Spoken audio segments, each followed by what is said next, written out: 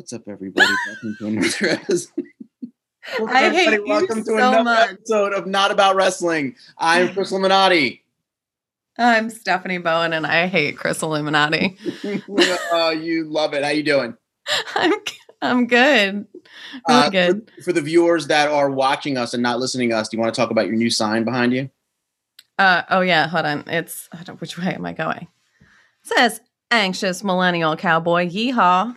I made it for Revolution on Sunday. I put it next to my food. I wanted to bring it up, and here's why I wanted to bring it up. Because everybody who listens to us probably also follows us on social media. Yeah. And everyone who follows us on social media, I want them to know that anytime there's any mention of Hangman Adam Page, it is not me. It is definitely Chris. He is such a Hangman Adam Page mark. Here's how you know it's Steph doing social. It's about Hangman. It's about fashionable male Kenny Omega. It's about either of those two things. If it's me being snarky and old man crotchety about some wrestling thing that I'm mad at. Oh, I thought of something that I got mad about. I got mad about a wrestling thing, and I was like, I should tell Steph this. And, Wait, and what? now I can't remember. But that's accurate, though. Like, it will less on Instagram, more on Twitter, where we both tweet. And I just had this conversation with my friend. Shout out to Matt Whitesall. He's probably going to be listening to this. That he's like, oh, yeah, you must do all the tweeting. And I said, no. I said, if it's in all capital letters or about Hangman Page, it's more than likely me. I was going to say, I don't do capital letters. No, I'm always all caps because I'm like screaming and excited about something when I tweet. Yeah. And then I said, if it's anything else, mostly old man complaining, it's Chris. No, I said something. I did something. Did you say something nice about someone? No. I did that excited GIF after the end of Dynamite. That was shocking. You did. And have they even named MJF's little stable yet? I don't even know if they. No, they have not. Yeah. So I was like all excited about that, and I did that. You know what? Here's my question. That little puppet meme guy that looks like a monkey. Like, what's his name? Like, who is that? We all know who that little puppet is. You know, the cute little puppet that puts his hand over his mouth, or he's got the excited face, the shock. Oh, you're talking about the GIF.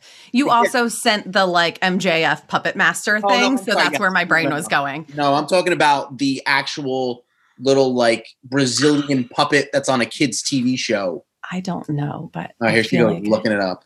I am. We need. This was the first conversation we ever had was about using GIFs, and do you actually know where they're from? You know, we need Steph's looking it up music. I will add something. I don't do it often. So I don't even know I don't know what words to use. We're just talking over each other right now. I thought you were looking it up. I'm trying to vamp. It's called vamping. I'm talking it up. This is where the Steph's looking stuff up music is going to go. It's going to be like do do do do do. Yeah, but I was saying I don't even know what to type to look this up. Puppet confused GIF? Brazilian puppet. Oh, puppet GIF works. Puppet GIF. Yeah, it all comes up. It's like a bad '90s band that would open for Candlebox. So a puppet GIF and Candlebox. The Trocadero. Monkey puppet. I don't know. It just comes up under monkey puppet. Leads to porn. I hope looking up monkey puppet leads to porn. Like everything eventually. I'm just glad I'm on my personal computer. The actual The actual puppet was a character in a Japanese children's TV show. Japanese? In English called Growing Children, which ran from the years 1959 to 1988. Wow. There you go. You could have asked me 1,000 times to guess, and I never would have gotten. I wonder if people just listening. I will definitely flash this up in the video, but I wonder if people listening actually know which one we're talking about. The little side eye monkey puppet. Yeah. Everyone uses it. We'll best to try to explain it as you've probably seen it in the meme where the little monkey puppet is looking straight ahead, and then it's looking right at the camera. I remember it became huge, right when COVID hit, and the meme was. When you find out that what you do every day is actually called quarantining or like social distancing or something like that. When you found out what you do every weekend is actually called social distancing. Yeah. Like the Muppy, like the little side eye. Yeah. Like what? Yeah. So that you've seen that meme, then you know what we're talking about. But yeah, for the video, we'll flash. That just makes the podcast people have to go watch the video. Yeah. Listen, then you can watch the shorter version. But we're on 10 different mediums, and we talked to a guy today who's been on 10 different mediums doing wrestling. He's a friend of mine, Eric Gargiulo. Eric and I met at a website. We bonded. We both worked at a website. We bonded over wrestling. He's been a ring announcer for ECW, CZW. He hosted a radio show for 10 years, which still boggles my mind that there was a wrestling radio show. Yeah. It's not a thing I ever thought. I mean, I knew then because I know, but like as a kid, I never remember flipping the dial and hearing anybody talk about wrestling. Yeah, on the AM radio. Yeah, on AM radio. Right, right between the Jesus reports. Right, yeah, right there. Jesus is still dead. And also, Bruno Sammartino lost last night at the Forum. But Jesus is still dead. Now, here's Jimmy with the weather. That's my best AM radio impersonation. And now the crowd. But is everyone on AM radio like Southern? Yeah, even in Philadelphia, where Eric hosted the show. Yeah. And now, right after this, we're going to Ezekiel's prayer hour. But first, let's listen. Let's talk about some wrestling. Here's Eric with the wrestling. Oh. Eric, what happened last night? Oh my goodness. I almost now I want to almost find out if there are any AM radio stations. Just when was the last time you listened to AM radio? I don't. Never. I barely listen to FM radio. When was the last time you listened to radio? I listen to regular radio every morning because I listen to 98 Rock. But I was waiting for you to plug that. I unintentionally. I already talked about Matt, who works for them earlier. Just checking. Unintentionally. You cornered me into that one. This is what I will do. I do this, and I will freely admit it. So sometimes if I'm on like a long car ride and I'm sick of whatever's on my iPod and I like don't want to listen to any more of the podcast or stuff, I will put on radio. Usually not FM because it's mostly music. I'll put on AM talk and I will hit scan. So it hits every station for like 5 or 6 seconds. And I will listen to what insane thing they were saying. And if I'm interested, I'll stop the scan and listen to the crazy. Because AM, like every different AM station talks about crazy stuff. So I'll like listen to what the person's talking about. And then if that's boring, I will hit scan again and it'll scan to like the next one. And I'll try to find the most random. Sometimes I find the most random things. Sometimes? Most of the time. I was going to say, I feel like most of the time AM is like so hard to even like get in on the radio at all. But sometimes I'll catch Ezekiel's Farm Report. Hey, it's me, Ezekiel. And here's what's going on with the crops. But first, here's Eric with wrestling. I'm using that as the opener. Here's Eric with some wrestling. Okay. Last night, Greg the Hammer Valentine beat Coco Beware in a street fight with ears of corn. Brought to you by Ezekiel's. You need ears of corn, you get down to Ezekiel's. Now back to more wrestling. I feel like that's exactly how you should now intro into Eric's interview. I feel like that should be our sponsor. If you can connect, if you got the connect, hook it up. Here's us actually doing a legitimate interview with Eric. Yeah.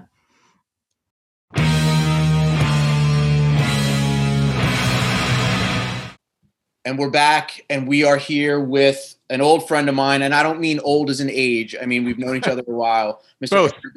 Eric Gargiulo, how are you, buddy? I'm doing great. Really excited to be here on your show, and really excited to talk to you. Gosh, it's been a long time since we've seen each other and talked. So yeah, excited to be here. Yeah, I mean, we haven't seen each other in a long time. So Eric and I, Steph, I don't know if I explained how we know each other. We both started at a job at the same day. Oh. Yeah, it's true. Yeah, on the same day. And what we were doing was we were bloggers for a little website called phillyburbs.com. And Philly Burbs was like the online home of 3 local newspapers around here. But we didn't start off like blogging at first. Do you remember the morning build, Eric?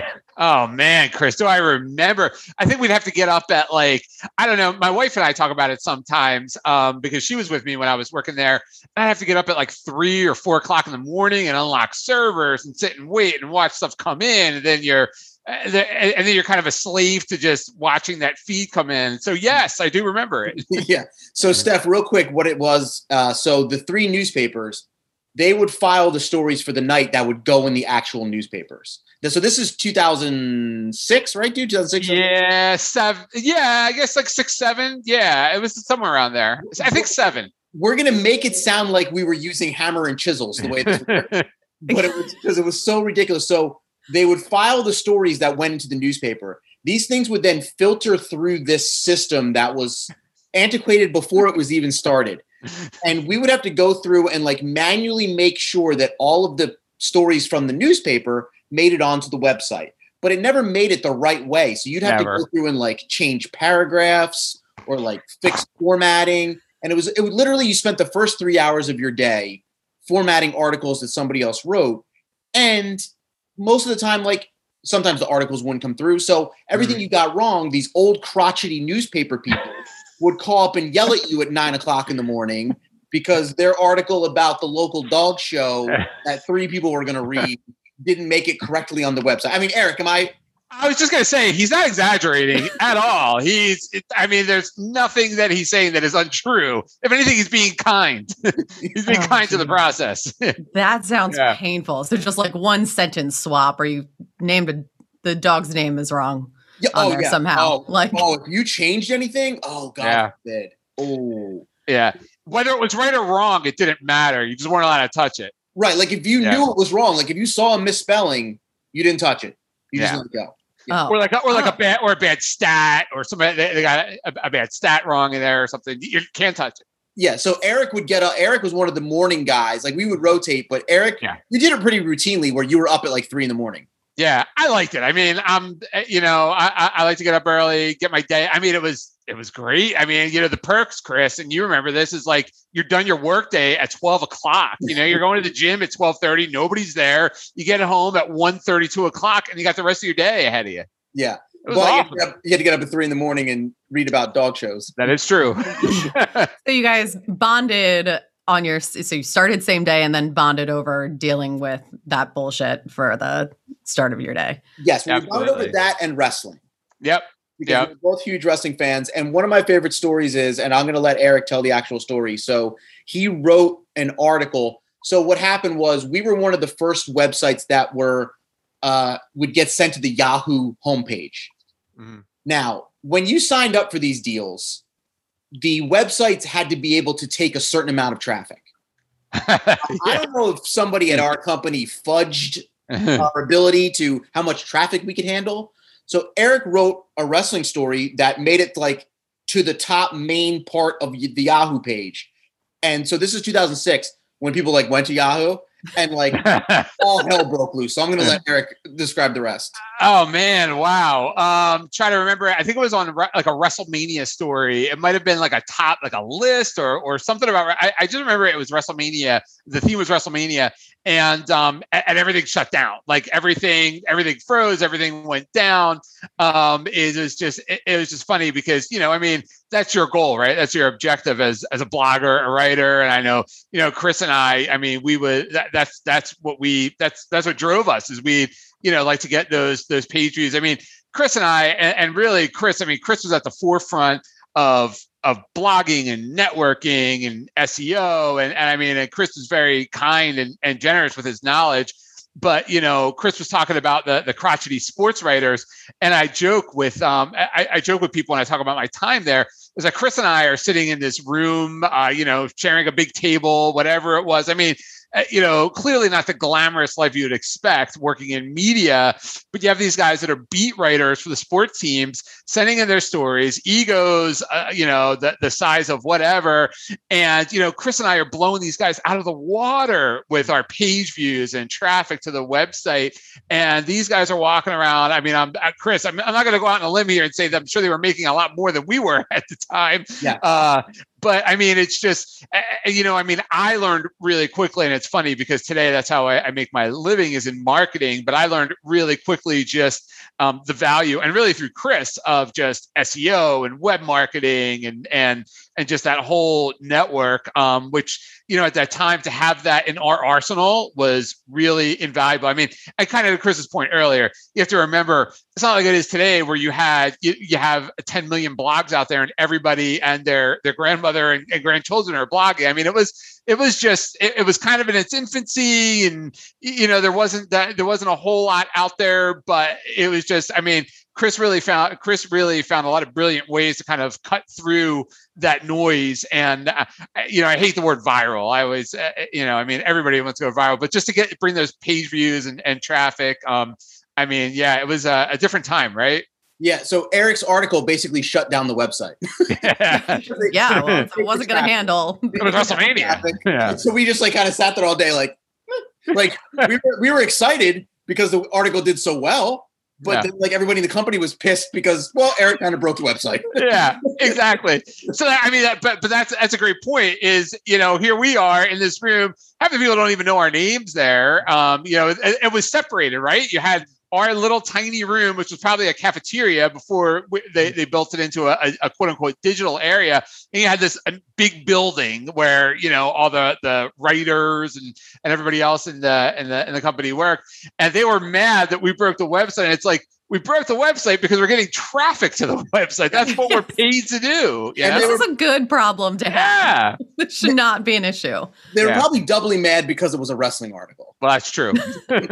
That's true. Yeah. Yes. Well, I remember back then too, a lot of those guys, those, old school crotchety guys, they would complain to management and say, the wrestling articles, anything. And Chris was writing, some really edgy stuff back then too, that all of our stuff, that we were, tarnishing the reputation and just low class. And it's like, dude, we're bringing the traffic, we're keeping the lights on around here. So it's interesting. And, here we are 10 years later, and we can see kind of how those industries have transitioned or not appropriately. Yeah, definitely. Yeah. Oh, man. The good old days. Now, I did see you hosted a wrestling show for 10 years, starting in 98. I did. Yeah. I did. Before, it's, I was telling somebody about it the other day. I was doing podcasting before they called it podcasting. I wish, again, here's those ideas, you kind of wish you kind of blew that out back then. But yeah, so I want to say 1998, I started hosting a weekly pro wrestling radio show at a little AM station in Levittown, Pennsylvania, 1490 WBCB, owned by Merrill Reese, the voice of the Eagles. And yeah, so they gave me my hour on there, and I was quickly able to build that up. And again, it's a different time. Now, my gosh, you're in the thick of things here with all the media that you do, but I don't really pay too close attention to what's going on there. All I know is that there's podcasts on my Twitter feed every 3 seconds. There's somebody promoting a podcast or a webcast or something. And that wasn't the case back then. You could count on your hand back then how many people were doing radio shows and things like that. And I remember in Philly, so that's where I'm at, right outside of Philly. There used to be a radio show that I listened to called The Squared Circle when I was, I don't know, maybe like 8, 9 years old. And they were great, and I loved it. And I just always liked radio anyway. Chris and I used to talk about Howard Stern for hours and radio when we worked over Philly Burbs. Mm-hmm. But I always liked radio, so I was really ecstatic about it. And the other thing at the time, I thought anyway, with a lot of the other wrestling shows out there, is I thought they kind of insulted your intelligence. They were kind of too, I hate the word marky, but they were kind of too marky, for a lack of a better word, where you didn't have those shows that just kind of talk to you as, okay, we're all in on the deal. We all know what it is. We're not trying to insult anybody one way or the other. We're certainly not trying to compromise the integrity of the industry, but let's have a conversation. Let's not pretend something is what it isn't, and let's have a conversation about it. And that's what I tried to do. And yeah, I stuck with it for 10 years. But I go back to the podcasting thing. I want to say probably about 2006. So we went on the. So when I was at BCB went online. They weren't even online at first when I went there. So I want to say they went online a couple of years after I was there. And what I started noticing is that all the calls on my show were from all over the world. Actually, we got calls from England sometimes. I mean, there were very few calls from Levittown, Pennsylvania. It was like Michigan or Boston or Ireland or England. It's like every week, and I would do live remotes and stuff, and nobody would really ever come because the audience was internet. They were listening online, and I would take my shows and post them up and everything, and it started dawning on me. I'm like, so why am I I'm going to the station every Saturday to be there live from 11 to 12 or whatever it was. I have to schedule my interviews. I mean, what you guys are doing here, think about it. If you had, 1 hour, 1 week, in the middle of an afternoon where most of the wrestlers are traveling, at 12 o'clock on a Saturday, try and find a wrestler that's free to do an interview and not in a car somewhere. So, and so I would have to schedule these interviews, and a lot of times I would miss out on some good opportunities, or I'd record them at home.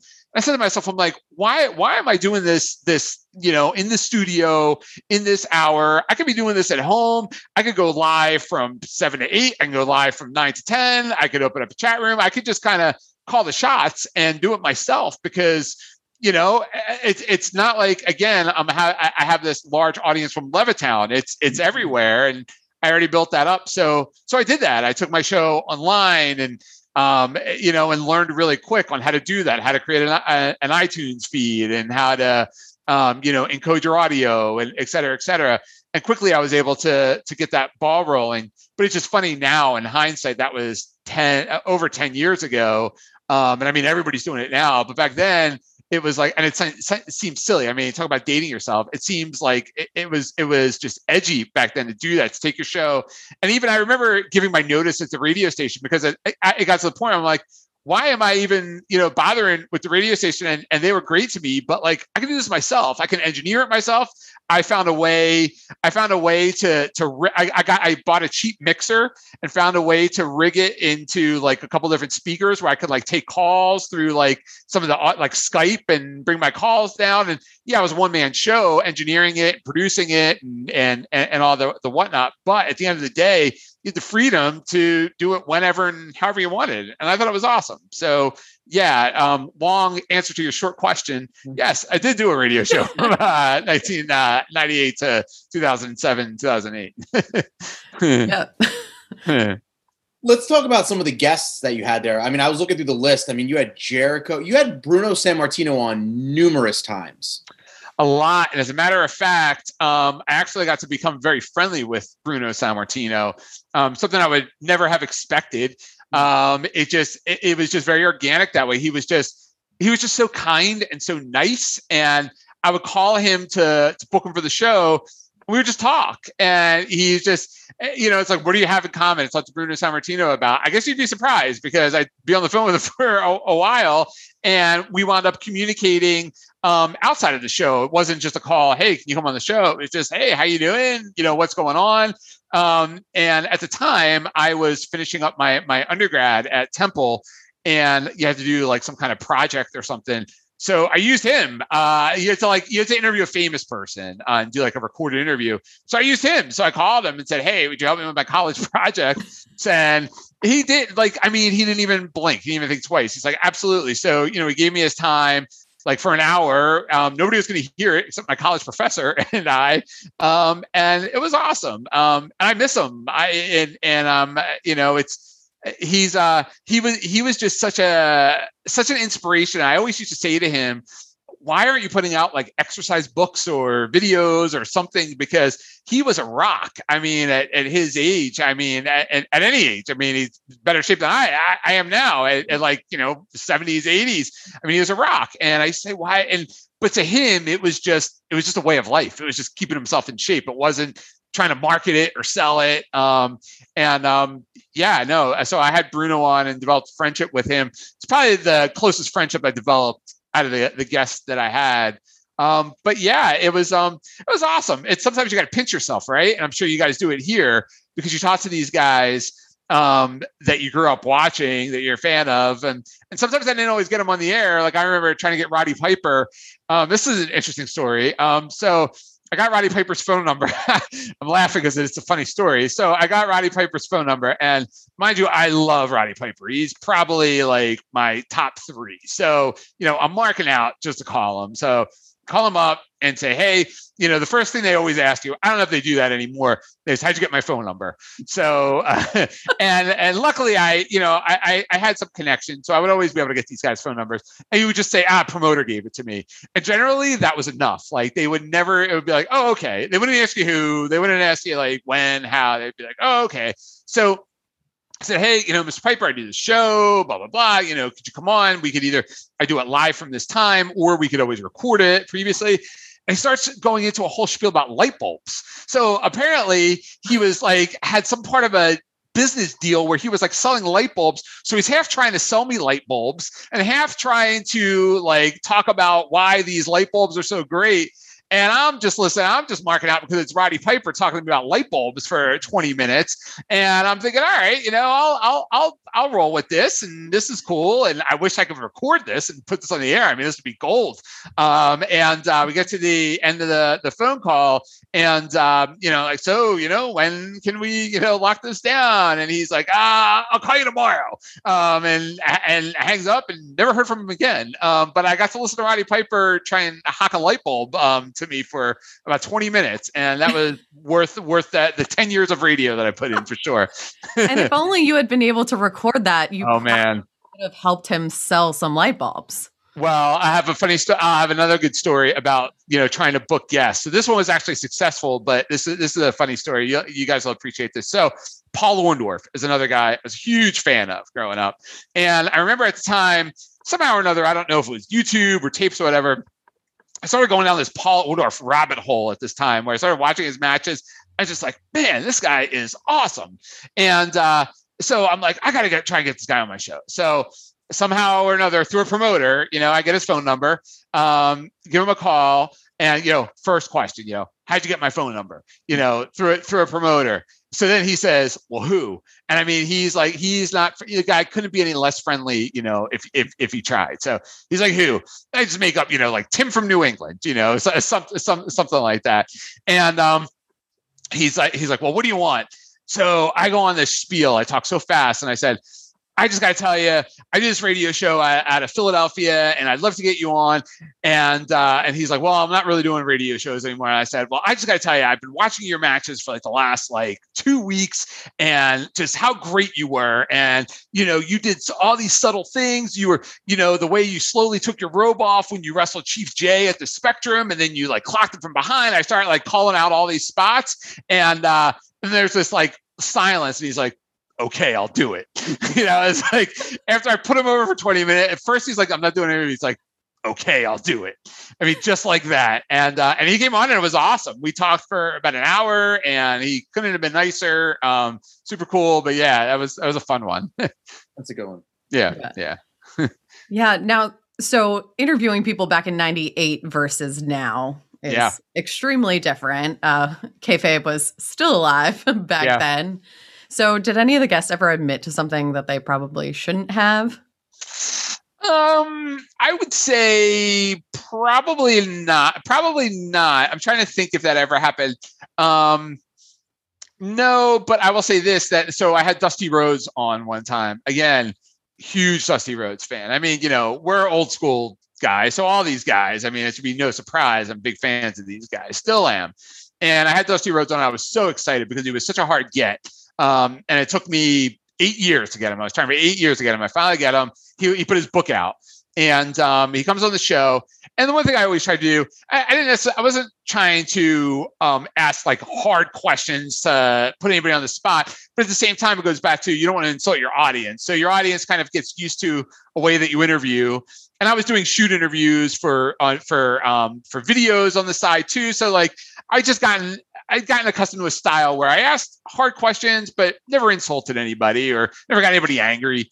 With him, I said something to him about Thunderbolt Patterson. So I don't know if you or your listeners are familiar, but there's kind of this deal where a lot of people think that he stole Thunderbolt Patterson's gimmick because Thunderbolt Patterson, who is African American, would do all the jive talking, all the same motions as Dusty.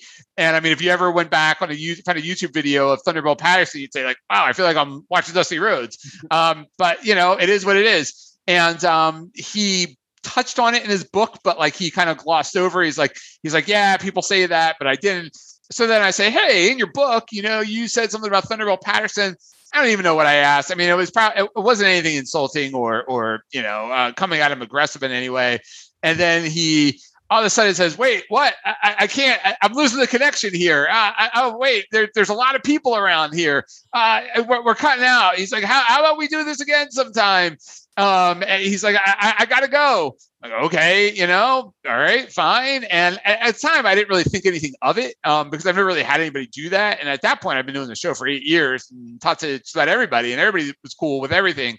And then I'd heard from somebody that was there, might have been Larry Zbyszko, because Larry Zbyszko was also doing the same. They were from a convention. He was calling them from a convention.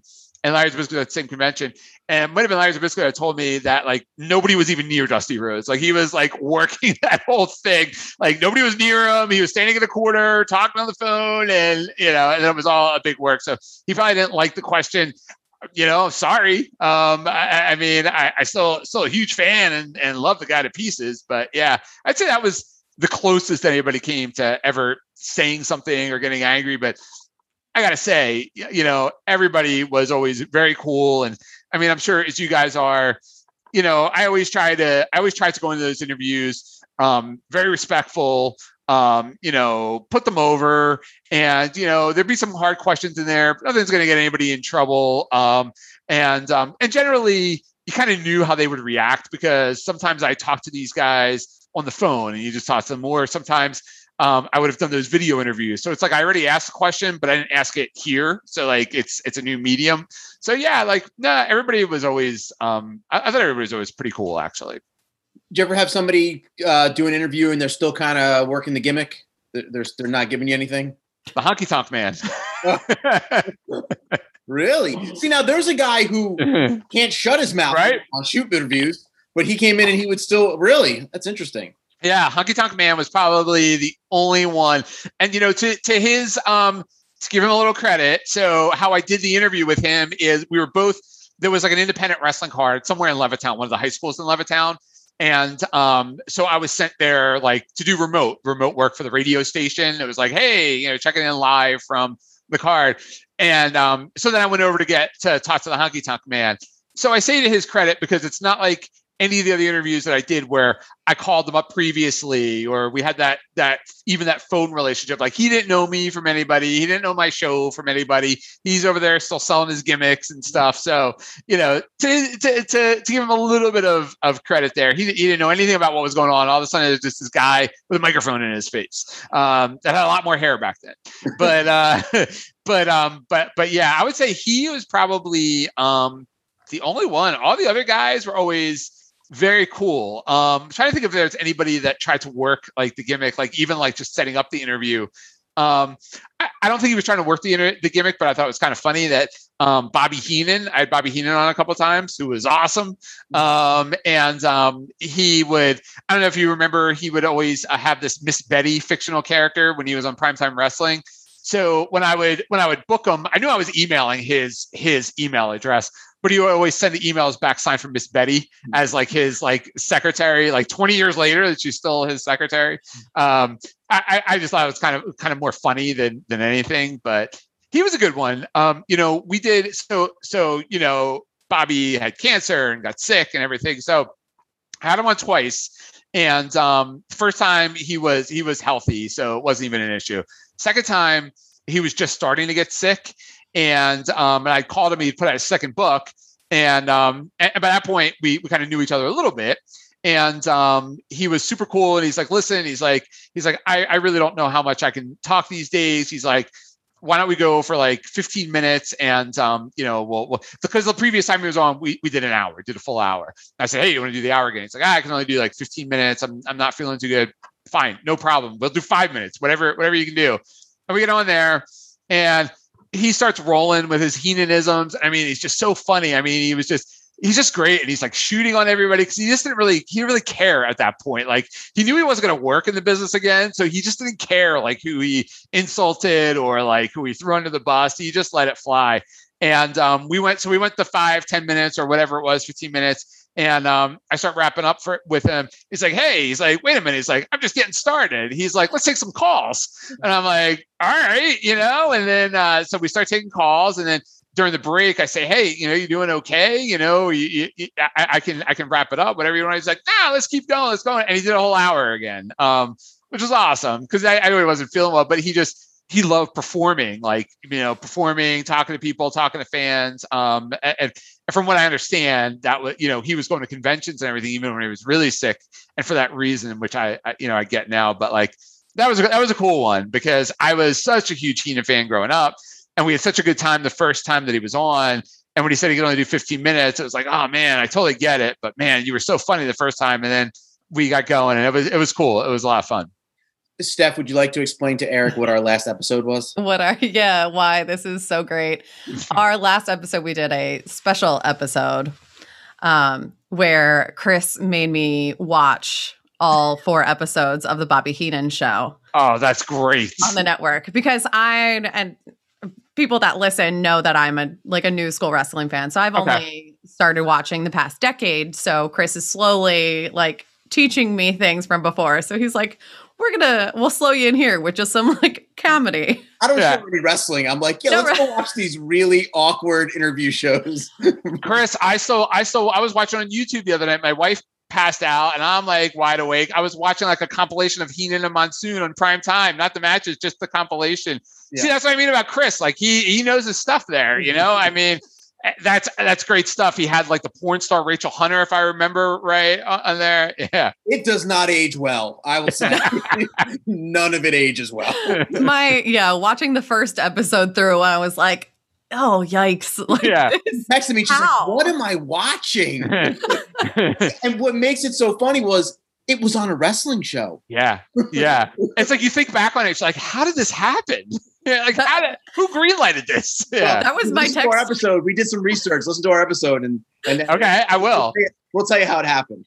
Okay, Chris did some deep research. I did some digging. I did some listening. I did some research, and that'll explain how it happened. Yeah, that's great. That's great. I mean, it doesn't really get much better than that. Then, and the old TNT episodes. I mean, I can watch those for hours. Oh, I'm gonna get her to do those next. Oh gosh, absolutely. Yeah, we're trying to figure out like a method to there's a lot, so we got to figure out where to start. And they're long. So yeah. But you got to get the early ones when Captain Lou was still a heel, and he's another one. He would just go on there drunk, drunk on vodka, and he'd just be going crazy. I mean, he was the best. So I told Steph there's a wedding episode where everyone is bombed. Like you can tell everyone is bombed. Yeah.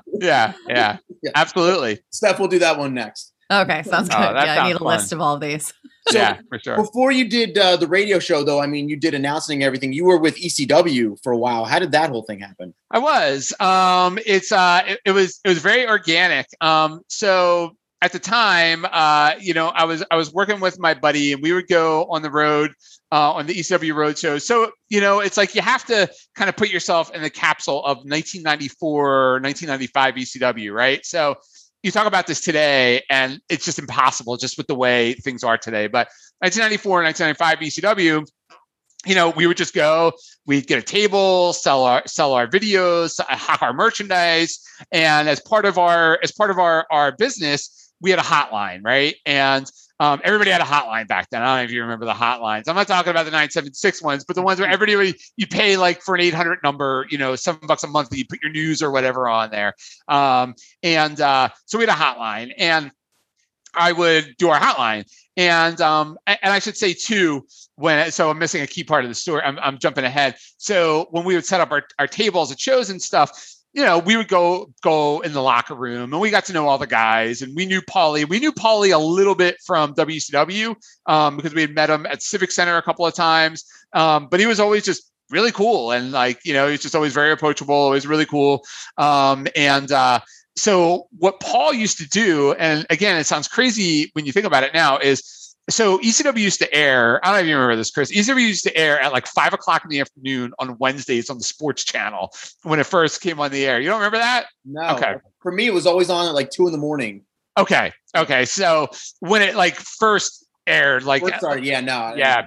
So it had it was Wednesdays at 5 o'clock, right? It's such an odd time, like an odd channel. So it'd be like on the equivalent of like Comcast Sportsnet, right? Mm. And so it would air at 5 o'clock, and we would do like an ECW recap on our hotline, just something to talk about. And he would call the hotline every week, not just ours, everybody's, because he wanted to hear what people thought of his ECW TV show. So here's this guy. I mean, he's iconic at this point. I would say I would argue he was iconic back then too. And, if Joe Blow down the street had a phone number, or if he had any kind of media where he was putting out an opinion on ECW, Paul wanted to hear it, whether, the guy was agreeing or not. I mean, amazing when you think about it, right? And you think about how big ECW would become. So Paul would call the hotline, and the one day, so it was customary after all the shows, after we would sell our stuff, you always go and shake everybody's hand goodbye, especially Paul, because he's letting you set up there. I mean, you're paying him, but it's still make it a deal. So we'd always do that. So I remember going to shake his hand the one night and say, hey, thanks. And he held onto my hand, and he's like, hone in on your announcing skills, like the Jedi, or something. And I'm like, okay, and so we leave, and I'm like saying to my buddies, I'm like, what do you think he meant? Like, nobody knows. And so he would call our offices too sometimes. So there was a little bit of a relationship there, not much so with me and him, but with my buddy and him. And he said to he said, make sure Eric's in whatever town it was, some like East Bumble, New York town or something. Pennsylvania. It was, I'm trying to think of what it was. It was somewhere like in Rochester. I don't know that it was Rochester, but somewhere like around Rochester. And so I go out to Rochester, walk in, we set up our stuff, and he's like, and he grabs me, he's got a big smile on his face, he puts his arm around me, and he's like, you're announcing tonight.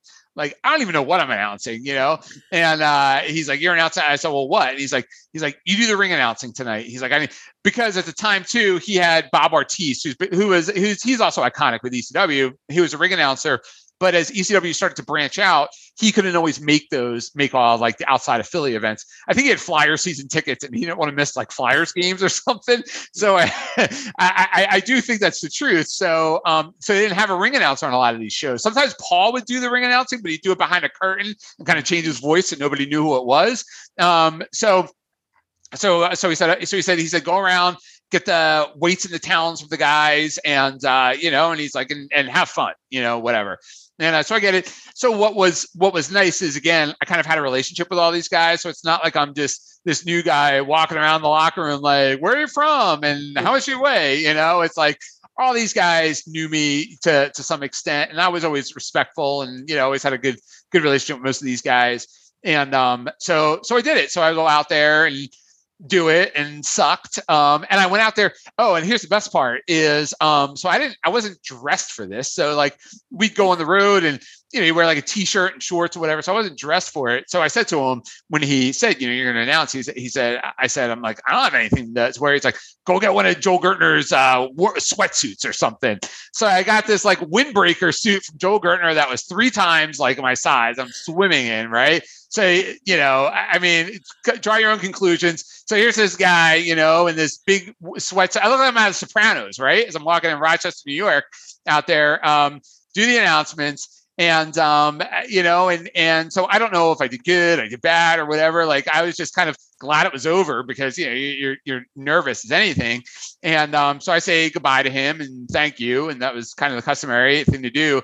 And he would say, come to wherever we were the next night, come to Albany. We weren't in Albany, but come to Albany tomorrow night, but bring a suit tomorrow night. So I'm like, okay. Clearly, I didn't own a suit at the time. I mean, you know, at that stage in the game, you know, I didn't have one. So I went and bought one the next day, whatever, blah, blah. So I just did it more and more. And it was never, I was never quote unquote booked. It was just, you know, he would just kind of say, hey, make sure you're in this town this next week and make sure you're in this town. And then I would just kind of go, and it was just kind of understood that, you know, I was going to do those towns. And even if Bob, on the rare occasions where Bob would show up, he would get me on the show and he'd say, well, you do a couple of matches. You're here, you know, you do a couple of matches. And it was great because it all kind of, you know, it all kind of built up to them. You know, ECW was getting bigger. And so they were getting bigger crowds and bigger TV and bigger arenas. So it was really nice to get on that ride. You know, you're going from those really small, like out of the, you know, in the woods buildings to now you're like, actually like I did the announcing in Pittsburgh for those guys every show. There's 5,000 people in the building going crazy and their TV tapings. So that's the other thing too, is you start to learn like how to like, you know, where the hard camera is, how to look at the camera and, you know, how to react to things and stuff.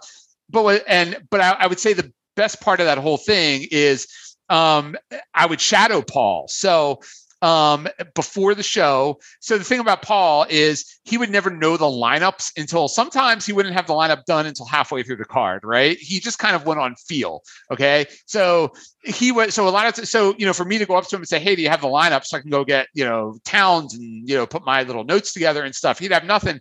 So he would essentially say, just stick with me. And so I would shadow him, right? So it was awesome because here I am just shadowing, saying nothing, keeping my mouth shut as Paul's booking. And he's talking to these guys and explaining finishes to these guys and trying to talk these guys who don't want to do a job tonight into doing a job tonight and who don't want to work with this guy into working this guy, and just how brilliant and he was. And just to have that, like, you know, no pun intended, ringside seat along the way was just amazing, you know, in hindsight. But at the time, I'm sure you guys have had these experiences. At the time, you really don't appreciate it for what it is. It's like, it just is what it is. And you know, it's cool. It's like, because, you know, you're sitting here, it's ECW and it's Paul Heyman, but you don't realize how truly awesome it is until years later when you look back on it.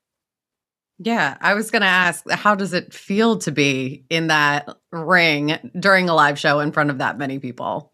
It's awesome. It really is. I loved it. I'm very much an introvert, but I just, you know, you feed off of the crowd. First of all, the thing about ECW that is great is you never have a dead crowd, right? Is they're all out of their freaking minds. And especially when you start the show, they are just like rabid, like they want to kill somebody, you know, or they want to see somebody be killed. So for you not to go out there and feed off of that energy, it's like, it's impossible not to. And it's just such an adrenaline rush. It's funny because my niece is, she does a lot of theater now. And she was saying something about being nervous about something. And and it was just the other week. And I was like, you know, I used to go out in front of these people in Pittsburgh and start talking about the 5,000 people. And my sister's like, oh yeah, you know, your Uncle Eric used to do that TV announcing. Maybe you should ask him. It's like, yeah, I used to do it, you know, 20 years ago, but I did used to do it. But yeah, it's cool. It's like this club. ECW is just, I mean, ECW is just legendary at this point, that era of ECW. And to like kind of be a part, albeit a very small part, but just a part of it is just super cool. It's like something nobody can ever take away from you, right? It's awesome. Yeah. Were you ever there, like fly on the wall when things got a little heated between Paul and Talent? So I wasn't there for Paul and Talent. I was there for a fist fight with Pitbull number 2 and New Jack. I was there. I was probably about, I'm trying to look around the room here. I was probably 5 feet away from them. So we were doing these angles on these shows where Tommy Dreamer would like DDT me, right?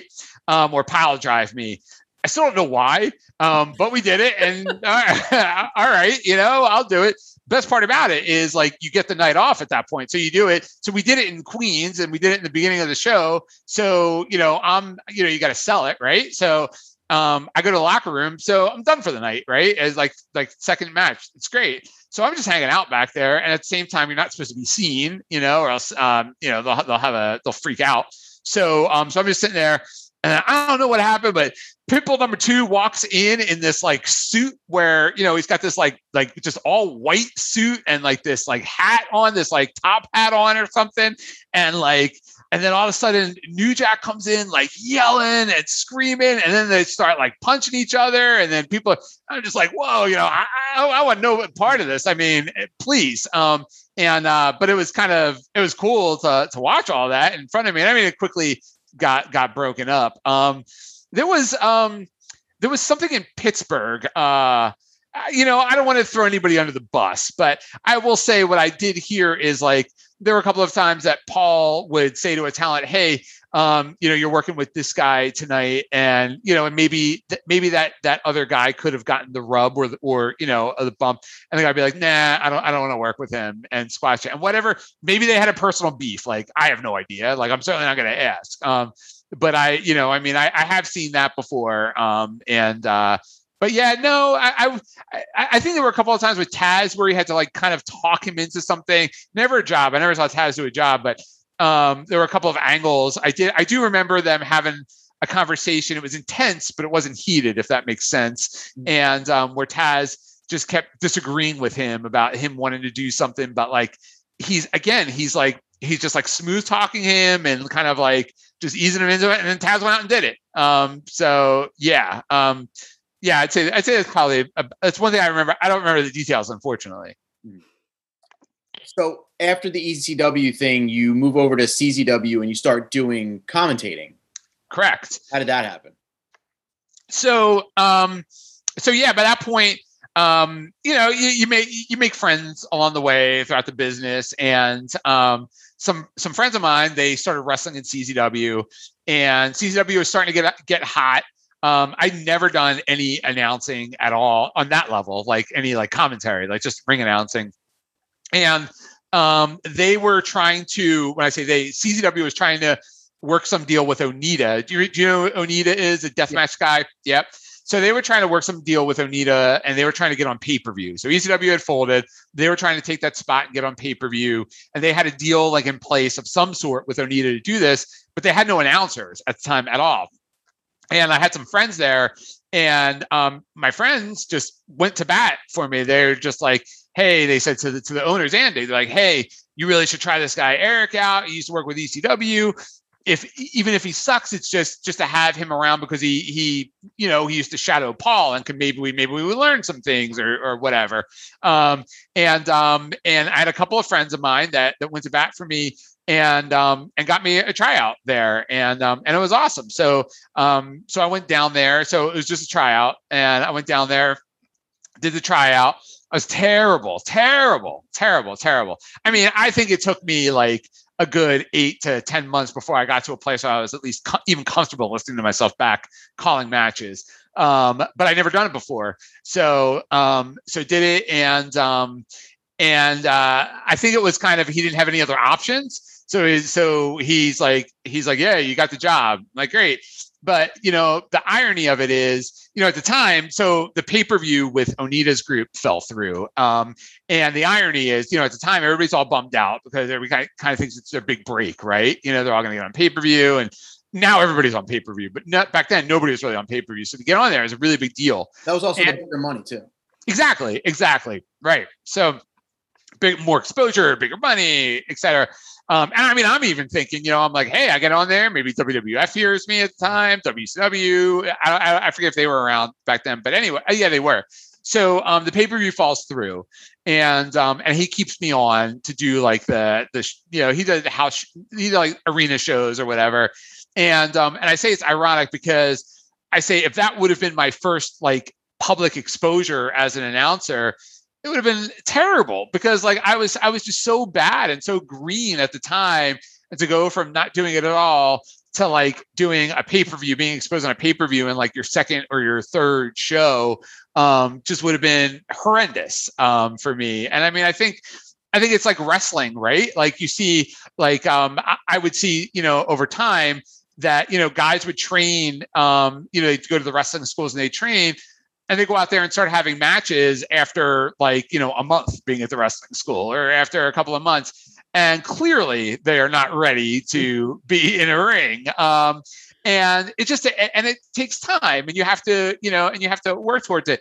And I just remember for me, I had a 6-hour tape of Jim Ross, who I loved and adored, Jim Ross UWF wrestling. And I would listen to it all the time. And I would listen to just the way that, like, his inflections, like when he would put something over, when he wouldn't. And then what really kind of helped me develop a style was I started listening to sports, live sports events on the radio. And Chris, you're probably more familiar with this. I think his name's Tom McCarthy from the Sixers. He calls Sixers games, right? He was a guy I really liked a lot. And I started I don't want to say stealing, but kind of started to mold my style to him. Or Jim, I forget what his last name is. He calls the Flyers games, the mustache. Oh yeah, I can't remember. You know who I'm talking about. Yeah.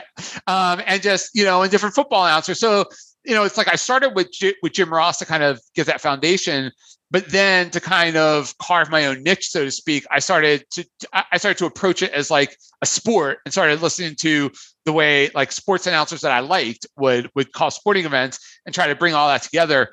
But I would say that it took me 8 to 10 months before, I could listen back to something during that time period and be like, that wasn't too bad. Because at the beginning it was just brutal, brutal. Yes. But it was a great run. I started there, I want to say 2000 was by the time. I think I ended there in 2007. And I mean, it was awesome. It was a really good time because we had a lot of really great young talent at the time. It's one of those things, right place, right time. And we just kind of had the right mix of talent at the right time. There was that right fan base that still wanted something in this area that ECW left, that void. And you had a lot of independents that were trying to give them that, but nobody could quite get it right like CZW could from time to time. And it was great. And it certainly afforded me lots of opportunities because and right place, right time, right? So CZW started to blow up a little bit. I want to say around 2002. So by that point, I'm 2 years into my announcing. So I'm kind of just starting to really get into a really good spot.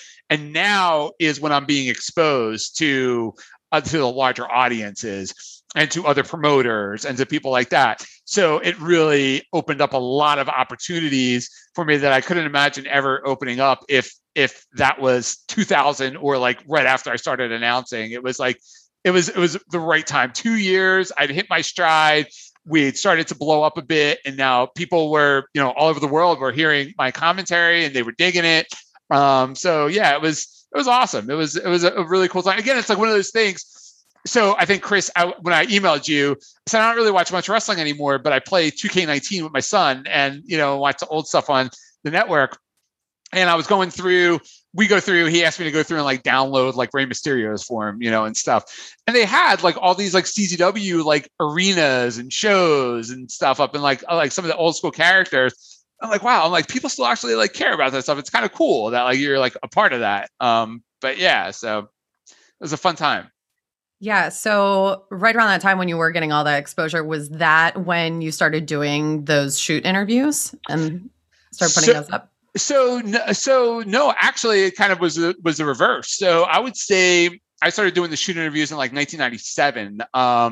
And that's kind of what helped me get the radio show.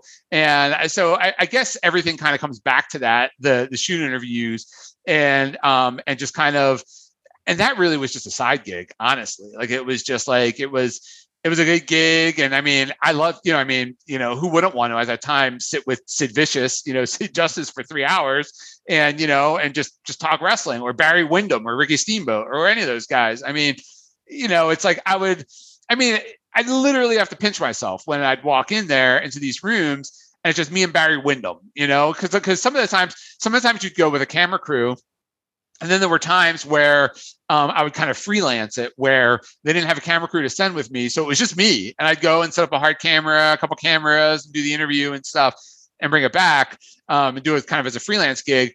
So it's just you and Barry Windham hanging out, like it's like you're drinking beers, and same thing with Scott Hall. I remember missing my very first fantasy football draft because the opportunity came up to do a shoot interview with Scott Hall, and it was just me and Scott Hall one-on-one. And everybody kept warning me, like, he gets crazy and he attacked me and, and he's nuts and everything. And he couldn't have been any more cool. Like, I mean, he was just awesome.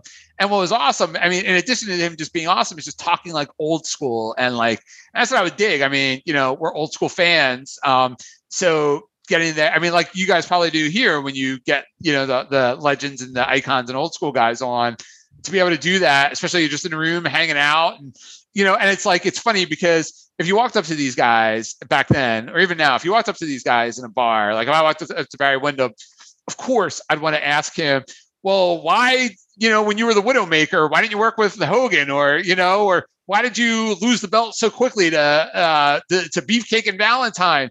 But you're not gonna, because you want to play it cool and everything. But when you're doing those interviews, that's what you're paid to do. That's what they're there for you. So you get to ask all those marquee questions or those fan questions that you'd want to ask, and you're being paid to do it. So it's awesome. And those guys were all really excited to do it. It was a different time back then, right? It's like now they can get on any podcast and tell their story, but back then they didn't really have a lot of forums to tell their stories and get paid for it. I mean, I wasn't paying anybody when I was doing my podcast. I don't think anybody is. Maybe they are. I don't know.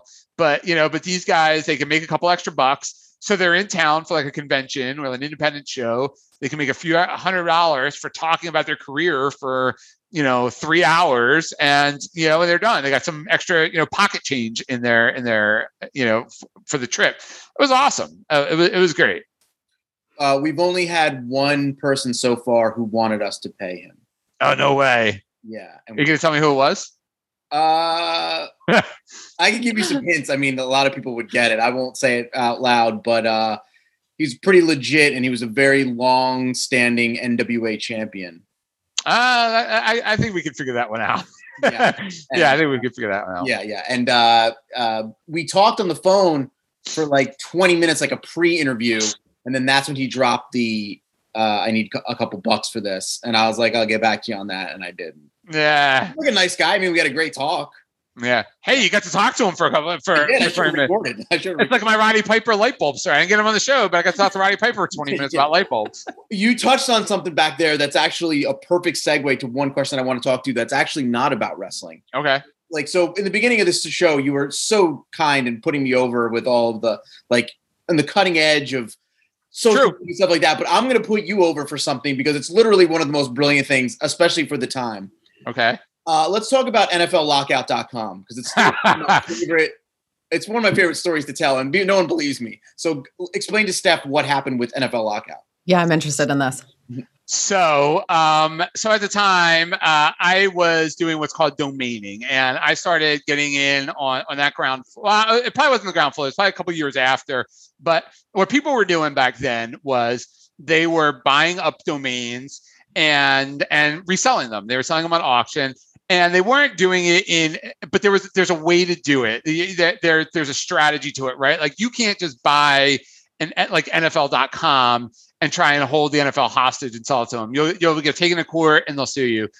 But you can't make money on it. But you can buy these domains and build non-profitable websites. And then if it's something that they want, you don't necessarily have to give it to them through a court of law, or at least that was at the time.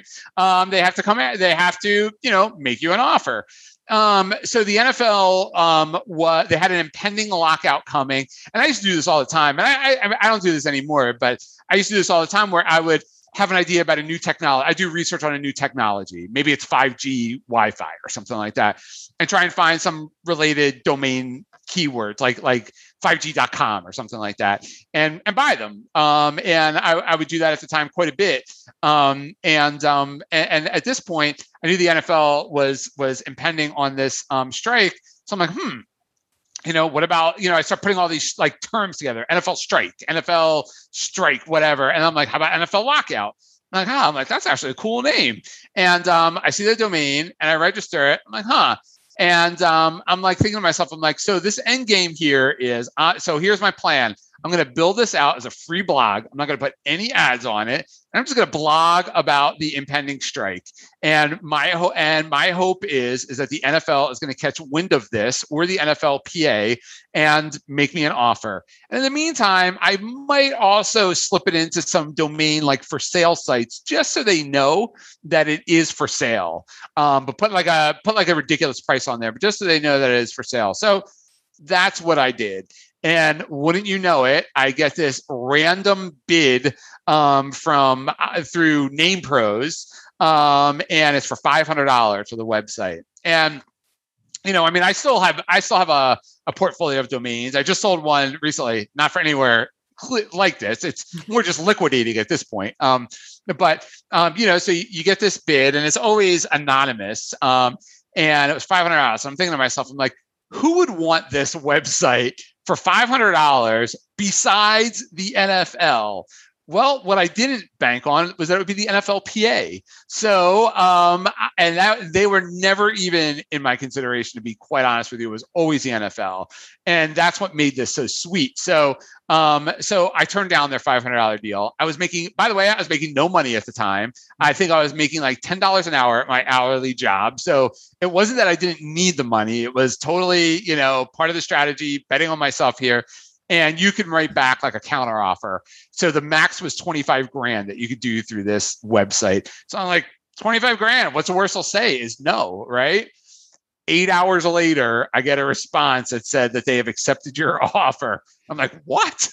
And I'm like, I came home and told who was my girlfriend at the time, who's now my wife, and told her, and like just couldn't believe it. And I'm like,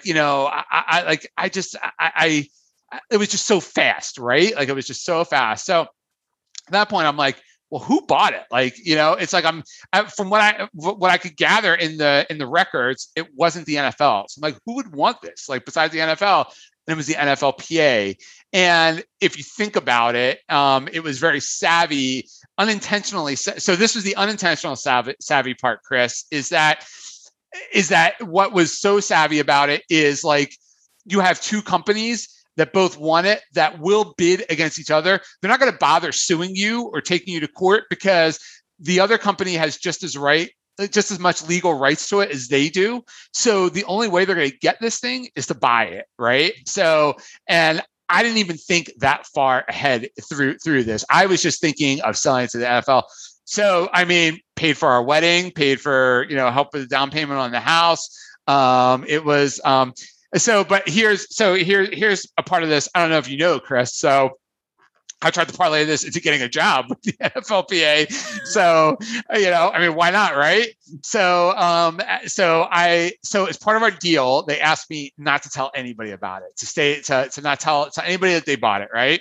So I have this guy who's a domain blogger. Okay, there are people that actually blog about this stuff. Back then, I guess they still do now. And he reaches out to me because you can kind of see through public records, like who owned or whatever. And he starts asking me about it. And I'm like, look, I can tell you who bought it. I said, but I can't really talk about it. And I'm just going to ask you not to talk about it. And he's like, oh, yeah, sure. So he prints it, right? So the dude prints it on his blog. I'm like, all right, whatever. It wasn't as if the sale was contingent on that, but like it was just they asked. So I reach out to them. I'm like, hey, if I was savvy enough to sell you a domain, essentially, if I'm savvy enough to sell you a domain for $25,000, why wouldn't you want to hire me? Like, well, because you couldn't keep your mouth shut for our sale. Thank you very much. Like, good point. So, right. Yeah. Eric, you win. And you win. There was never a lockout. I know, right? There was never a lockout. That is the irony of it all. Never happened. Also, But so here's what makes it so interesting to me. When at any point, so you're like, okay, I own NFL Lockout. The NFL Players Association is coming to me. That makes it feel like there really is going to be a lockout. Yes. And like, maybe I should really hold on to this. Well, I'm not that much of a gambler, Chris. That's more on my wife's side of the family. It's funny too because right, so it's the same thing. It's like selling a stock. When's the right time to sell a stock? And it's the same thing. And I can't tell you how many people, Chris, afterwards would say, "Well, you should have held on to it. You should have asked for more. You should have." And then I'm like, "Well, what's the breaking point?" Like to me, my investment was $30 in the domain name and some time in building up a website and writing some blogs, with like maybe like 500 word blogs, like not even putting that much work into it. So like at that point, it's like I'm cashing out and and calling it a win. And again, like I needed the money at the time, and it was just right time. But that is the funny part, is that there was no lockout. But what's interesting though is where it got interesting was that blogger, right, who put that story out there that the NFLPA bought it. ProFootballTalk.com took that and ran with it. And then under the guise of, hey, we know there's going to be a lockout now because the NFLPA just paid blah, blah, blah, blah, blah for this website. So it turned into this whole story. I mean, who knows? Maybe it even, cost them some leverage at that point. So, interesting times. Yeah. Well, we want to do something with you real quick. We're going to talk about the WWE book when we're done. We're going to touch on that real quick because that's what your most recent thing. But we have a little thing we do on the show. It's called the 10 count. Okay. We basically ask you 10 random questions. Okay. And you just come up with whatever comes to mind. Okay. You get the answer. And Steph, you're going to start us out. Okay. The 10 count. And so all right. Question number 1. Go ahead. Question number 1. What is something you feel like you always look stupid doing? Yelling at my kids. Yeah. I have that thing where I yell at my kids and I think to myself, like, everyone around me has never seen someone yell at their kid before. Absolutely. Yeah. And I was that guy. I'm that guy. I'd be like, oh, look at this. Look at this idiot yelling at his kids. And then here I am, so many years later, yelling at my kids. So yeah, I was yelling at my kids. This is always my favorite too. What's the weirdest thing you've ever said out loud? Like yelling at your kids that you never thought another human would have to tell another human. But see, here's the thing, Chris, is you don't think it's weird anymore. It's like you just do it. So like it's absolutely. And I've said to my wife after I'll say something, I'll be like, wow, that's something I thought I would never say in public. But like I can't think because it's like it just comes so natural to you at that point, right? How about you? You're like, stop licking the banister at the mall. Like you got random things that you like think would be common sense to a human. Yeah, like pull your pants up. You're out in public. Yeah. The fun of being a parent. Oh man, I mean, you. I mean, if there's a storyteller, it's you, my friend. Let's go with number 2. What's one of the unwritten rules of wrestling that you think is absolutely ridiculous? So it's funny because there's a lot of rules that a lot of people think are ridiculous. So what do I think is ridiculous? I think wiping your feet to get into the ring is kind of ridiculous. You're going to go in there, you're going to sweat in there, you're going to bleed in there. You're going to do, I mean, some people do some really ridiculous and silly things in there, but you're going to wipe your feet in there to show respect. But then you're going to show respect by wiping your feet, but then you're going to go crap all over the business once you get in there. I think that's kind of stupid. I do like the shaking your hand thing. I know a lot of people don't like that. That a lot of people think that's super. Like, why should I go in there and shake everybody's hand? I liked it. And, for me, it's a good excuse, right? So when you're somebody like myself walking in those locker rooms back, as a ring announcer, or if I was fortunate enough to be booked as an announcer or play-by-play on some of the bigger shows as I got more experience in that, it's an opportunity for me to go up and meet these guys and talk to them as opposed to just going up and, barging into a conversation and stuff. So I always like that. I think it's kind of silly when, people hold grudges because you didn't go up to them and shake their hand. I think that's kind of dumb. But the wiping your hands, it's like, I'm gonna wipe my feet on the apron. I'm going to go in there and do 20 flippy flops and, and pull my pants down and it's not like I'm talking about my kid. But yeah. It goes back to question number 1. There you go. Yeah. Question number 3. What is your alcoholic drink of choice? These days it's whiskey. These days, it's whiskey. We've gotten very adventurous over COVID, as I'm sure a lot of people have. We always joke we have all this alcohol on top of our fridge, but if you came into our house before COVID, you wouldn't see a bottle there. So it's a God's honest truth. But I would say whiskey. It was like always one of those drinks that I always drank the wimpy drinks. Light beer. I mean, I always thought it was dumb to if I'm gonna get calories, it's gonna be from a cheeseburger or ice cream or pizza. It's not gonna be from drinking beer. So I was always light beer or light drinks or whatever. But I tried, but I tried the whiskey and loved it. So that's my drink these days. Awesome. What's your whiskey of choice? These days, Monkey Shoulder, which is kind of a kind of the thumbs up. blend. Yeah, Monkey Shoulder is awesome. Yeah. Nice. Yeah. I haven't had it, but I'm gonna need it. I recommend it. We'll get you a bottle before we make you watch Tuesday Night Titans. There you go. That's what it should be. That drink while you're watching Tuesday Night. Yeah. Right. Okay, so number 4. This goes back to your traveling days, or maybe even now with your kids. Who knows? Number 4. Where's the weirdest place you've ever had to use the restroom? I can tell you the grossest place I've ever used the restroom. That works. What's it? Nathan's in Coney Island was the most disgusting restroom it's beyond words. Like I still have nightmares about it. Nathan's on Coney Island. It was horrendous. I mean, it was like a scene out of like No Holds Barred when they're in that bathroom, if not worse. Yeah. Disgusting. Oh, gross. Yeah. All right, number 5. What's the oddest thing you've ever seen a wrestling fan do? The oddest thing I ever seen a wrestling fan do. That's a good one. In ECW, I would say be part of the show in that, there were some wrestling fans that would wind up somehow or another getting choke slammed in the middle of the ring by 911. If you remember 911 back then. Yeah. So, and these were fans. And, these fans are taking bumps in there and getting thrown around by this guy who certainly wants to make it look as legit as possible. So it's going to hurt even more. The fact you go in there and do that and be happy about it is absurd to me.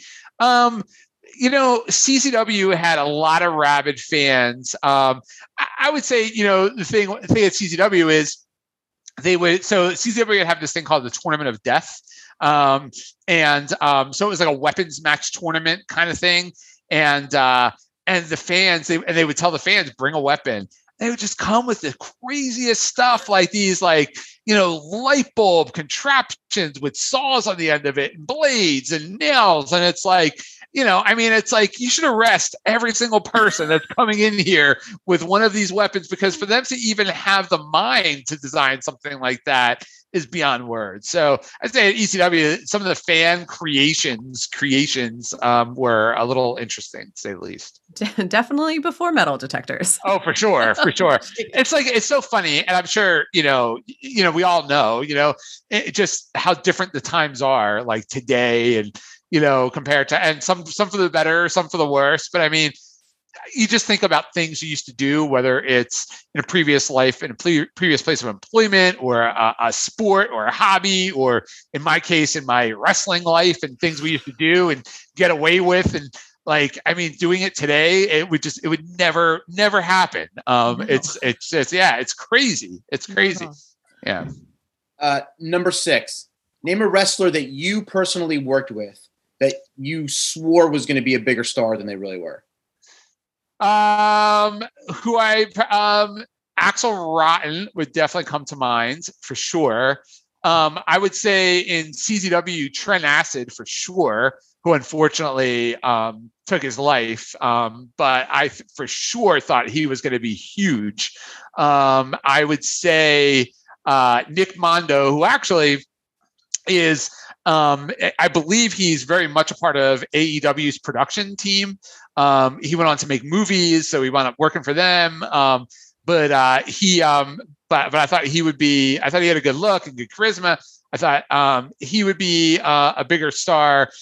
Chris Candido, I thought was just awesome. When I was watching him every weekend in ECW, I thought Brian Pillman. I mean, I never worked with Brian Pillman, so that's not fair. That's not a good answer. But I always thought Brian Pillman would be bigger. I would say those guys, like right off the top.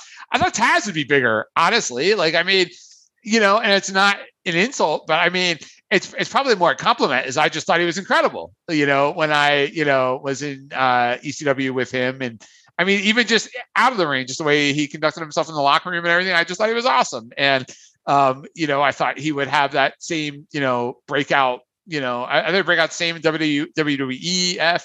I mean, he's certainly successful as an announcer, but I thought, I thought he was great. Sabu is another guy. I mean, you think go back then. I thought Sabu would be amazing. I remember when Sabu finally got to WWE and he wrestled John Cena at SummerSlam, and I thought it would be the greatest match of all time. He's another guy. And again, it's not insulting, like saying they didn't reach their potential. It's saying like, I was just so impressed with these guys. Like, I just thought these guys could go out there and do anything and rule the world. All right. So number 7, I just see numbers. What's the dumbest catchphrase in the history of wrestling? I've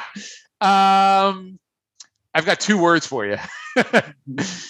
It's so dumb. Like, think about it. But it got over. It got over. Oh yeah, absolutely. I mean, it's probably unfair for me to say because it made a boatload of money. Would it have gotten over as much if it didn't involve the chop? Probably not. Like we were talking about 2K19. So in 2K19, the guys like do the chop. Mm-hmm. My son has no idea what they're even doing, but like he loves it. He loves when he watches them do the chop. But he has no idea what it signifies, what it means, like none of that. But like he just loves, like he laughs like every time they do it. I always thought that was a dumb one. Now, and again, right, Chris, it's hard to argue because it made a boatload of money. But to me, it's like, so you really want me to suck it? I mean, like, I mean, is that really what you're asking me to do here? I mean, if you think about what the phrase is and what they're asking you to do, it's kind of stupid. And the fact that people are getting excited about it, whatever, man. I think everybody just wanted to yell "suck it" in a crowd. I think so too. So this one goes back to your trivia book that you wrote. Yeah. Number 8. Give us one weird fact you remember from the WWE Pop trivia book. Oh my God, I haven't written that. It's been it's been a couple of years since I So Chris, as you know, as somebody that's published more books than I ever will in my lifetime, the day that you start a book and the day that your book is published, there's a long time between there, right? So for me, it was like almost 2 years from the time I started writing questions until it was published. I remember one. I think Ric Flair had never won a WrestleMania match. You think back at Ric Flair, and maybe he has since then, or maybe he had, but I think that was one of them that like jumped out to me. I can't remember off the top of my head because how it came about. I mean, Chris, I'm sure you have some great stories about how I know how your asshole books. You told me the story how they started. And that's a great story. It's they asked me to kind of write them some stuff to try it out. And Chris actually helped me with my outline. You might not remember, but he actually helped me put my outline together because I'd never written a book outline or anything. And so I did that and sent it to them, and everything just happened really fast. And they're like, okay, well, can you have it done by, like tomorrow, or something? Like, okay, I guess. So just kind of hunkered down and, wrote all these questions and vetted them out. And then, I had to work with editors from the WWEF as far as like editing, not editing in that they wanted something taken out, just make sure it was factually correct. There was nothing that I was asked to take out. It was just more or less like, hey, this isn't actually correct, or there was something I missed. And I remember it was supposed to be, so I started writing it and it was supposed to be published a year later. And then right before it was going to be published, it's like, yeah, we're going to wait another year to publish it. They didn't like the cover. They didn't like the way the cover was turning out. And they were trying to line up the release with WrestleMania and like WrestleMania time period. And the fact that they couldn't get the cover they wanted right in time for WrestleMania, they're like, yeah, we're just going to hold this for a year. I'm like, okay. So it's kind of weird in that, like, once the book came out, I was like, I'm excited because, it's quite an accomplishment as Chris knows. But you kind of forget about it at the same time because it's like you put all that work in so long ago. It's like now it's like, oh, that's kind of cool, as opposed to like getting super excited about it. My family, they got all excited, and friends and everything, and it was awesome. But like, yeah, there's just such that gap there that like I don't even remember. So it's funny. So I have a couple copies here. And it's funny because my daughter will take it out sometimes and she'll ask me questions from it. And I do get them. I do get them right.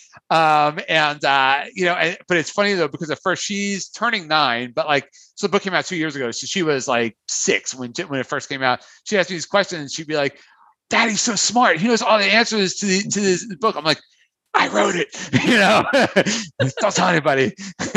But yeah. Well, before we move on to the next question, I will give you one fact that might have been in the book, but something I just heard the other day, which boggled my mind. Okay. Razor Ramon / Scott Hall has never been in a Royal Rumble. See, that's a great fact. That's good stuff right there. I did not know that. It blew my mind. Never been. He's wrestled at Royal Rumble, but he has never been in the Royal Rumble match. Wow, because he headlined against Bret Hart at the Rumble, and he got the ladder match with Shawn. I think was that a Royal Rumble or was that a Survivor Series? That was Mania and SummerSlam. Okay, but I do remember him wrestling Bret Hart at a Rumble. Maybe never been in a Royal Rumble. Wow, that's a great fact. Yeah, that is awesome. Yeah, that's great. Rumbles used to be like my favorite matches because you just have everybody going at it. You'd have the surprises. They just used to be so good. And even my kids, they love my favorite match of all time, the 92 Rumble, the Flair Rumble. Yeah. It's the best. And they love it. I mean, they just love it. And they don't even know what half the guys are, but they just like all the excitement and the action. Yeah. And, I don't watch it now. I think probably the last thing I watched was not this past Rumble, but maybe the Rumble before that, whatever one where Brock Lesnar and Keith Lee went at it and Drew McIntyre threw Brock Lesnar over.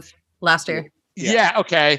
And that was fun. Like we all watched it and I was into it because like the beginning was just great. Like there are those guys that I will still watch. Unfortunately, they're not around really today. Like Brock Lesnar is a guy, like if you tell me he's on the show, I'm going to watch. Fortunately, he doesn't wrestle these days, but yeah, but I thought that was a good one. But I haven't watched this year's. I don't know if this year's was any good. Did you guys like it?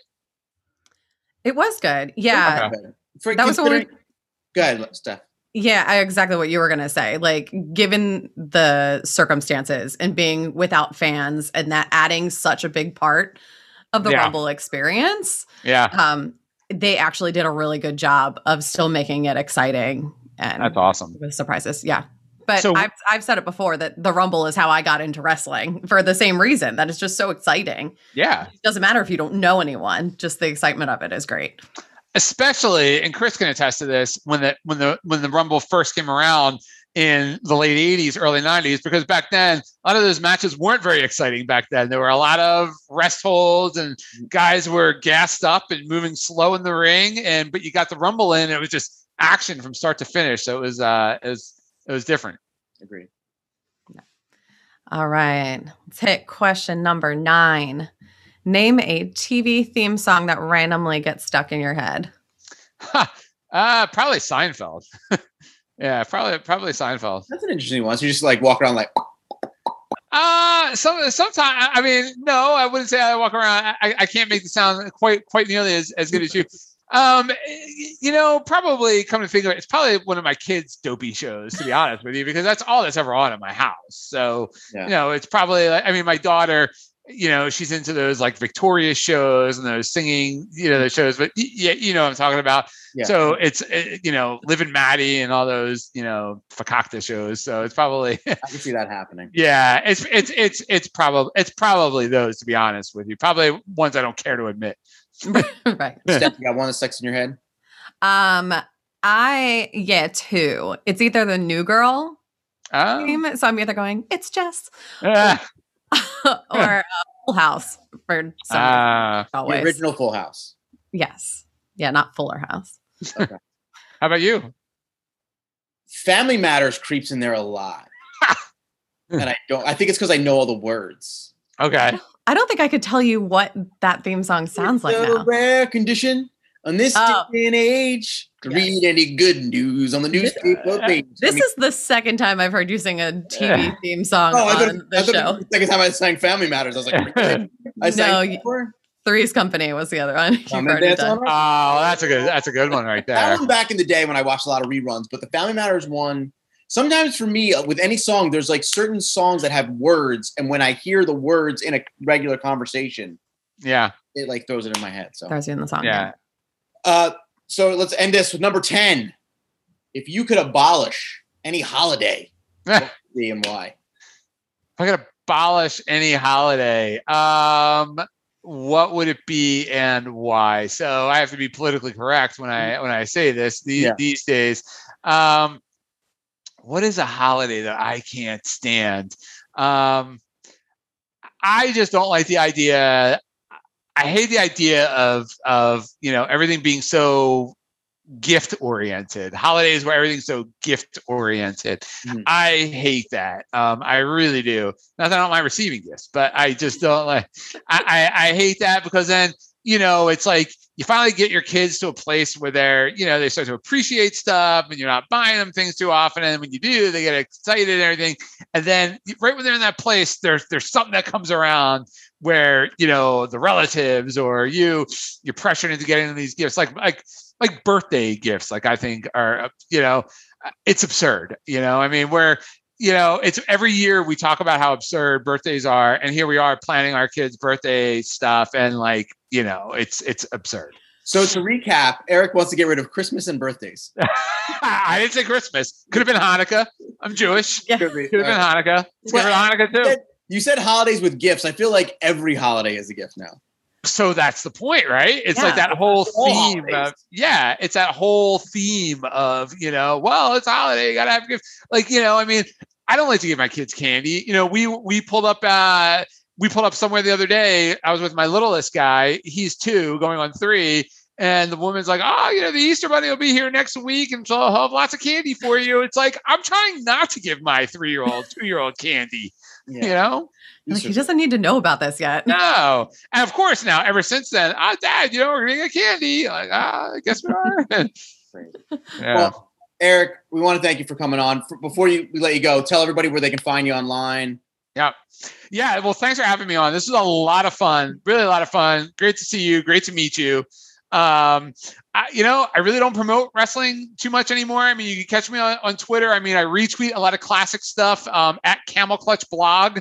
I don't really blog or write about it. I feel like it's a little unfair because I don't really watch it. So for me to run out there with a hot take, it's, I'll leave that to the 5,000 other bloggers. And the WWE book is on Amazon, right? Yes. So the WWE trivia book is on Amazon. You can get it there. You just look up WWE trivia book and my name, and you'll find it. And it's a lot of fun. I really tried to write a book, a trivia game that was very well rounded. So you don't have to be a hardcore fan like the 3 of us are to get it. But at the same time, if you are a hardcore fan, there's going to be stuff that will challenge you in there. So I tried to give it a really nice mix, so it can be fun for everyone. And that's the reaction that I've heard from people that have gotten it. So yeah. Awesome. Well, Eric, thanks for coming on. We're gonna have you back. We're gonna make Jess watch one of the Tuesday Night Titans. We'll watch it along together. I would love that. So, Chris, I'm gonna give you a trivia question. Okay. Where were you 10 years ago tomorrow? 10 years ago tomorrow. What's tomorrow's date? March 12th. March 12th, 2011? Yep. Your wedding. My wedding. Oh. Yeah. We forgot to touch on the Fink. We forgot to touch on the Fink. Eric's wedding. Wait, what happened? Party. Howard Finkel, the WWE announcer, he announced at Eric's wedding. He announced the wedding party. That's amazing. Happy anniversary, dude. I did not know that. Thank you. What the hell could have been? Yeah. 10 years. Wow, 10 years. Good for you, man. Yeah, thanks. I didn't even think about it. And then as we started talking, I'm like, he was at my wedding 10 years ago. Let me ask him. Yeah. We can talk about that the next time you're on. Absolutely. Cliffhanger. And, we're gonna make Steph watch one of those Tuesday Night Titan episodes. Oh, for sure. You'll enjoy it. With one with the Fink in it. With Monkey Shoulder. Oh, I'm sure there is. Yeah. Yes. For sure. Bottle of Monkey Shoulder. I got some good Fink stories too next time we do this. Awesome. Thanks, man. Yeah, thank you. Thanks, guys.